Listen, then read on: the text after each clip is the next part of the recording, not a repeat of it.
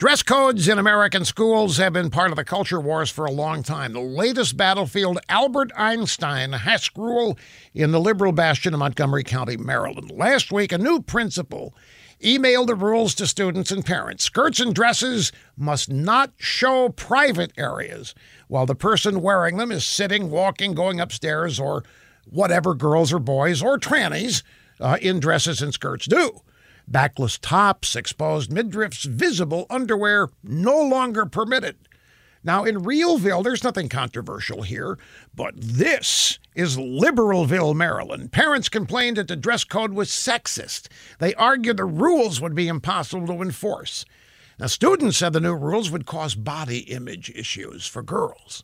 One female student complained that teachers would be using their judgment about what's appropriate and what's inappropriate. And that's kind of gross. We can't have adults judging kids.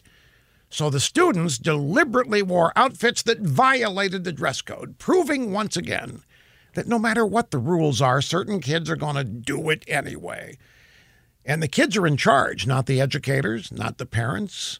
Respect for authority? Nah, folks, forget that. Respect for the rules? Nah, forget that. Respect for themselves? Well, if they had any of that, we wouldn't even be talking about any of this.